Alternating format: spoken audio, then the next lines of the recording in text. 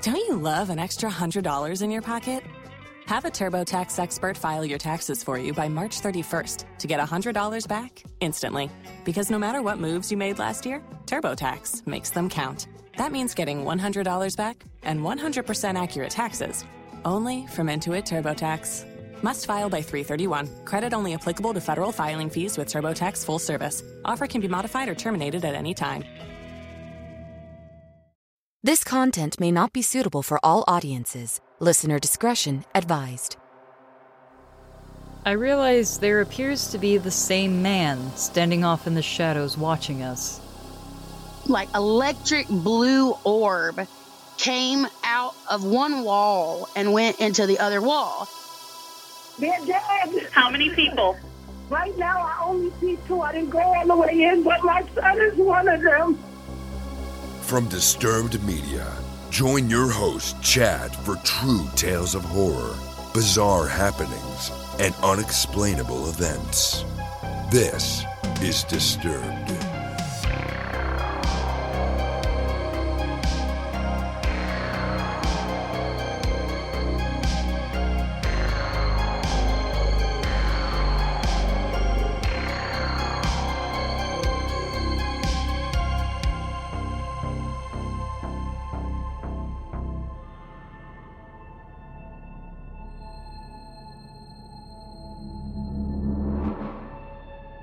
Welcome back in, everyone, and thanks for joining me. This week, I'm bringing you one true tale, one listener voicemail, and one real 911 call that will frighten and disturb. So sit back and listen close as we dive into the horror.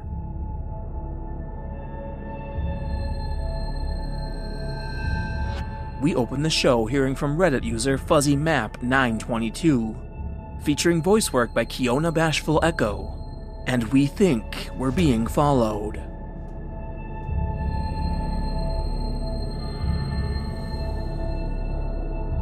I, 29-year-old female, have been hiking at a wooded trail near my house for about 3 years now, and it's my favorite trail due to the beautiful waterfalls and meadows, but had several creepy encounters over the years. Luckily, I always hike with my 90-pound Bernese Baker. He's the sweetest boy, but will protect me. First encounter was 3 years ago in the winter when I was walking up a hill and Baker starts growling, unlike I've ever heard. I look around and realize there's a man in the shadow of the woods watching us. When I notice him, he starts walking slowly towards us with his head covered. I said hello, as usual, and he didn't respond. I kept walking and got a feeling that I should turn back. When I did, I realized he had turned around on the trail, middle of a hill, so not a common turnaround point. But once he saw me, he walked into the woods and stared out at the valley, hugging a tree. So, nothing too crazy, but it just felt off. Around the same time a year later, Baker and I were walking on the same trail, and again, Baker starts growling. He's usually very excited to meet anyone or anything. I realize there appears to be the same man standing off in the shadows watching us. But I figured maybe Baker just scared him, so he was standing away from us, waiting to cross the bridge. Otherwise, he easily could have kept walking along the trail instead of waiting for us. We cross the bridge and keep walking. I again get a feeling that I should turn around. When I do, I realize he is behind us, so had no reason to be waiting for us to cross the bridge. I sit down with Baker by my side and pull out my phone while making it clear I've seen him. Not staring, just glancing in his direction. He stops when I turn around, even though I'm off the trail and not in his way, but continues walking after I pull out my phone. I start walking back and find a large stick he had left that had been sharpened with a knife into a spear. I take the spear and continue walking, while looking around me the entire time. I know now I should have reported it at this point, but I just convinced myself I was being paranoid. About a year later in the winter, I'm walking along the same path, maybe stupid, but I took a year off and again just convinced myself I was paranoid. It's snowing with the trails mostly empty, and I suddenly see a bunch of trees with frowning faces made out of snow, despite not seeing anyone on the trail for miles. Baker again starts growling at something in the woods that I can't see. So we turn around. I don't report it because I figured it would never be taken seriously. Then today, a few months later, I'm walking along the trail and find a tree with "I see you" written in chalk. I immediately get a weird feeling and turn back and report it to the park rangers and police. I'm working with park rangers to keep an eye out. After sharing in my hiking groups on Facebook, several women have come forward with similar experiences at the same place. One woman was stalked by a man in a full snowsuit in the middle of July on this trail. Another was followed all the way to her car with him appearing along the trail watching her from the woods at various points. All of you calling me stupid for hiking on my favorite trail after waiting a year to go back are typical victim blamers, and I don't like you. I am listening to the suggestions not to go back, but belittling me is unnecessary. I'm scared enough. Update 2. 6 different women have come forward with similar experiences, with a similar-looking man at the same park. They've all reported it to the rangers. I interviewed with the local news. They reached out to me. And it's everywhere. Rangers are not happy with me for sharing it with the public, but that's fine with me, as everyone has a right to know. Someone wiped off the "I see you" message before the news team could see it. It rained, but not that heavily. 3 separate women messaged me thinking it was the same exact guy, despite the women not knowing each other. They stated he is unstable and spends most days at this park. His cousin reported him too. I shared his name and photos with the rangers, and apparently the suspect is an old park ranger himself. So we shall see. Oh, and the suspect apparently loves climbing trees and has a bunch of photos of himself 50 feet in the air. So he's probably up in the trees watching. Update 3. Apparently he has a secret spot in these woods where he has a chainsaw and gasoline. We reported it to the rangers. Pretty sure having a secret campground in a public park is illegal, with or without a chainsaw, and stalking intimidation is a form of illegal assault, so there's no reason he can't at least be questioned.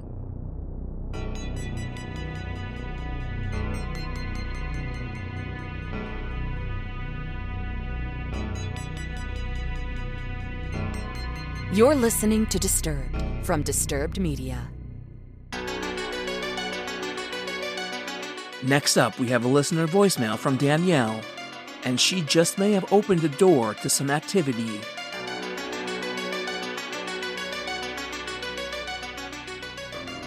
All right, so this is a really long story. I'm going to try to make it as short as possible. My name is Danielle. I'm 32 years old now. I left South Carolina to go be with my ex. We'll call him Charles. I was probably like 21 years old. First of all, I've always been super interested in paranormal things, but I had never experienced anything. I just was really into it, you know. Charles had a 12-year-old daughter, and we'll call her Caitlin. So we were living in this house. We moved into this house in North Carolina that was just spooky. It wasn't like a bad kind of spooky, but you could definitely feel a presence, you know. There would be, I was told that someone passed away in the house, but he didn't seem like a malevolent entity. But he was clearly there. You know, you'd hear the floor shift every now and then, and it's not like a creaky old house situation. The floor would move like someone was walking around the house. You'd see shadows, stuff like that. So Caitlin, the 12-year-old, got it in her head one day that she went over to a friend's house and came back with a Ouija board. And so for fun, I thought, yeah, why not? Let's do it. Let's see if we can contact whoever this is in the house. And I know that was dumb now. We decided to take the Ouija board to the edge of the woods, and we got 2 chairs and put it on a cut log and had everything set up with the candles and everything like that. And we just thought we were doing the coolest thing, you know. But I'm also kind of I wouldn't say a prankster, but, you know, she's 12. It seemed like an easy opportunity to, like, freak her out a little bit. But, I was going to tell her later.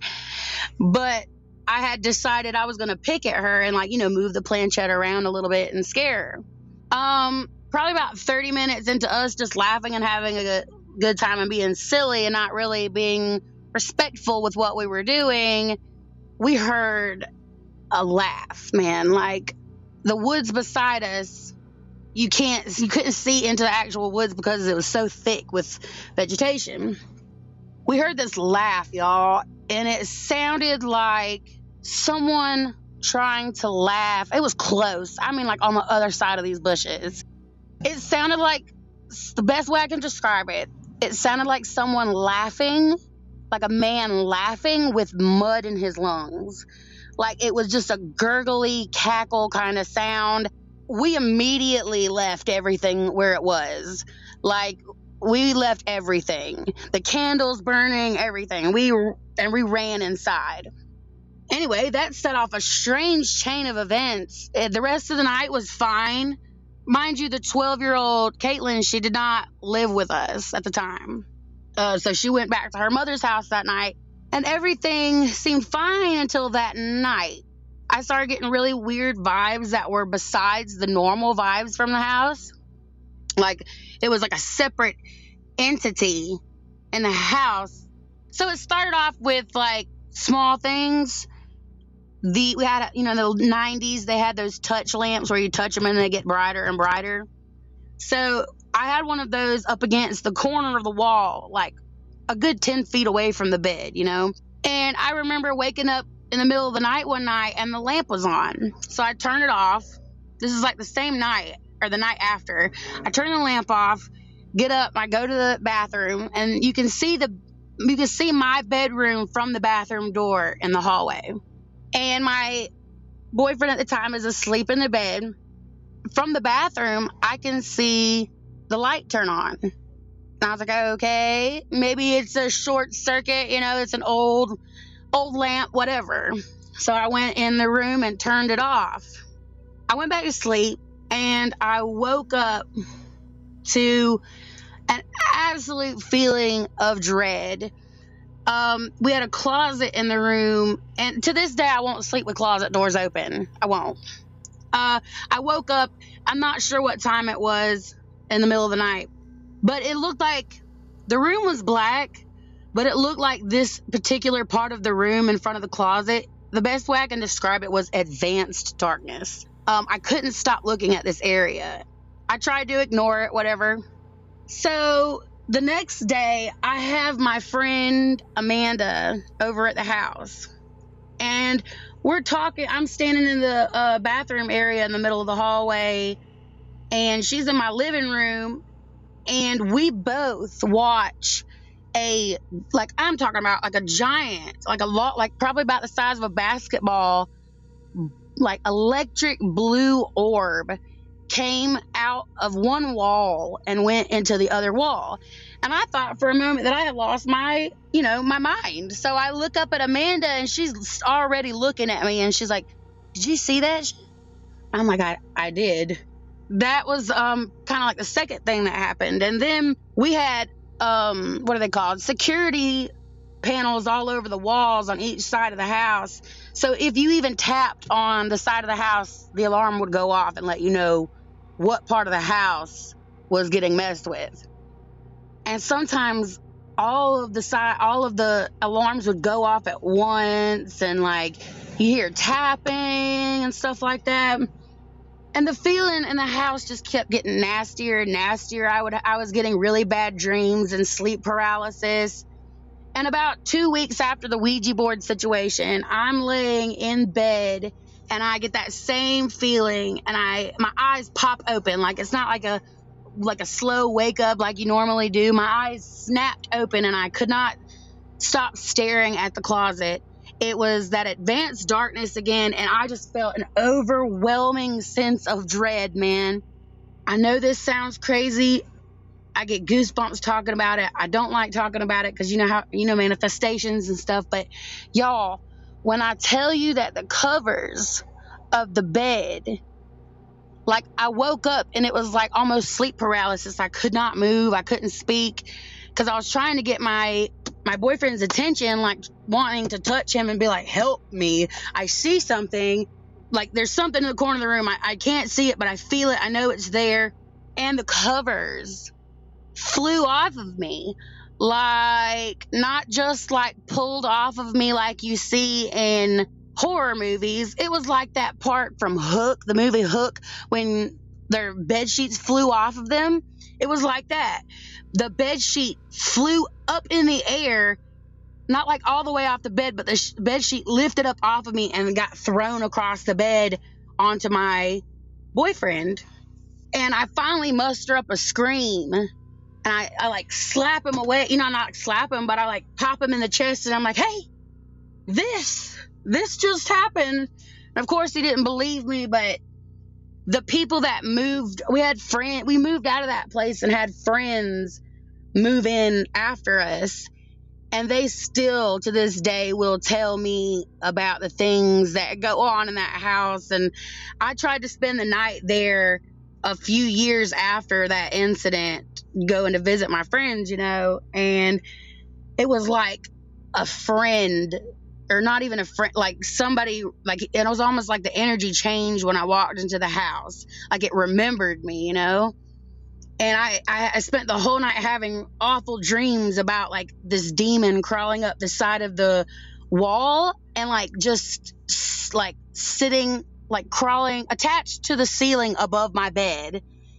And he just stayed there all night. And, you know, I didn't see that, but it was in my dreams. And I just thought that was a super awful experience that I might wanted to share. I've got a lot more that started happening after this, because it, like I said, it set off a chain of paranormal events in my life. And I still to this day see crazy stuff. But yeah, don't mess with Ouija boards, y'all.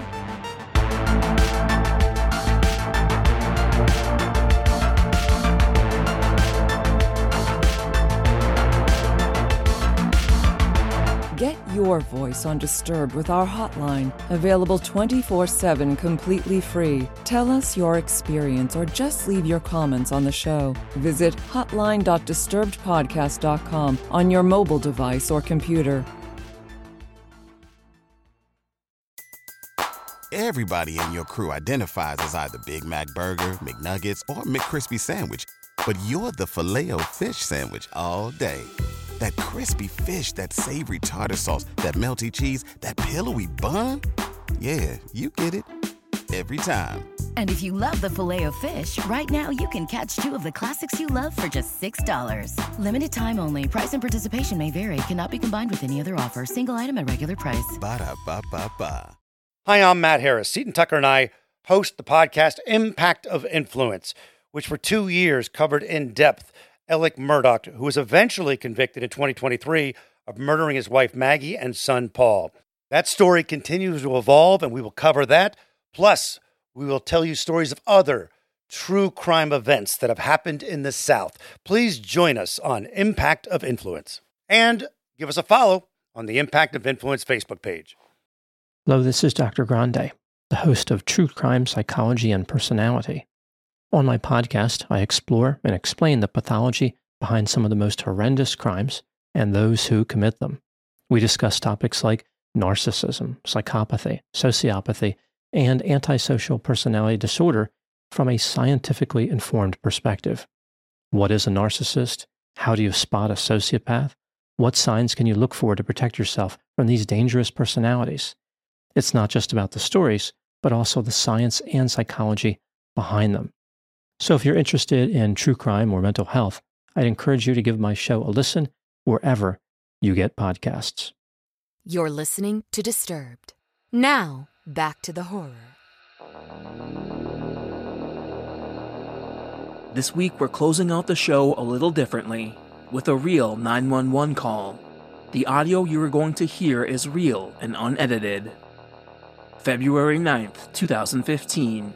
22-year-old Corey Moss and 24-year-old Stacy Hall were friends and had their share of run-ins with police. Whatever they happened to be involved in led to a shooting at Stacy's apartment. Stacy's mother had received a call that her son had been involved in a shooting. She arrived at the apartment with another one of her sons and called 911.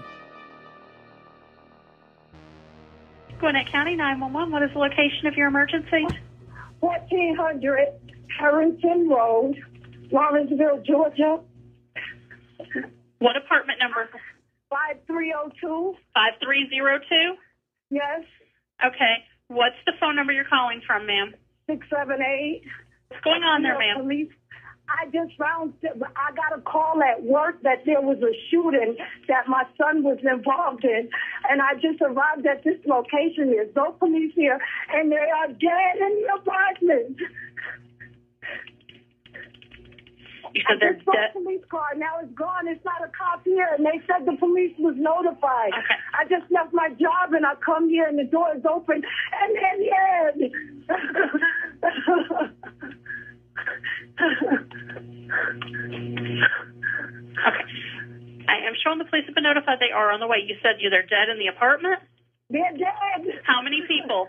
Right now, I only see two. I didn't go all the way in, but my son is one of them. Okay.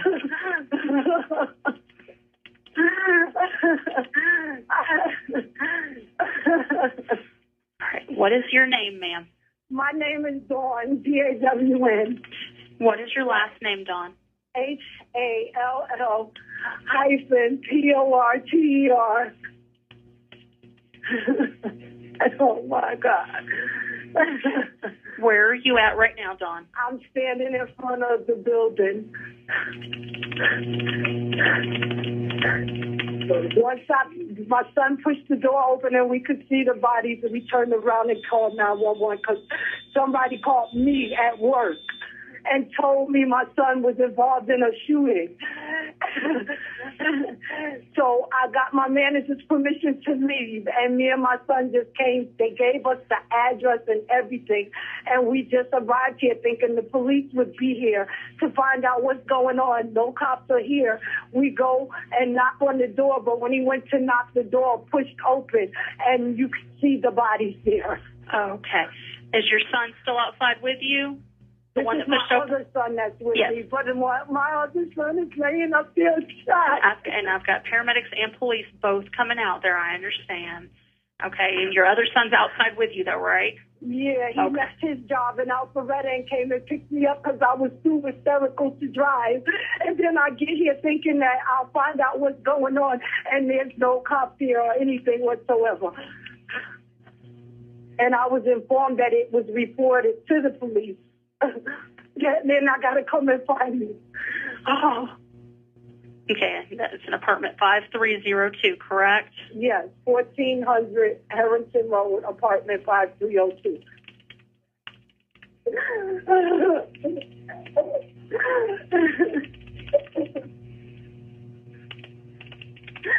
Oh, Jesus, I didn't think I'd have to find him this way.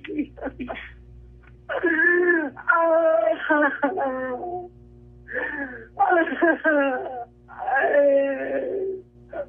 my God. Oh my God. Oh my God. Oh my God.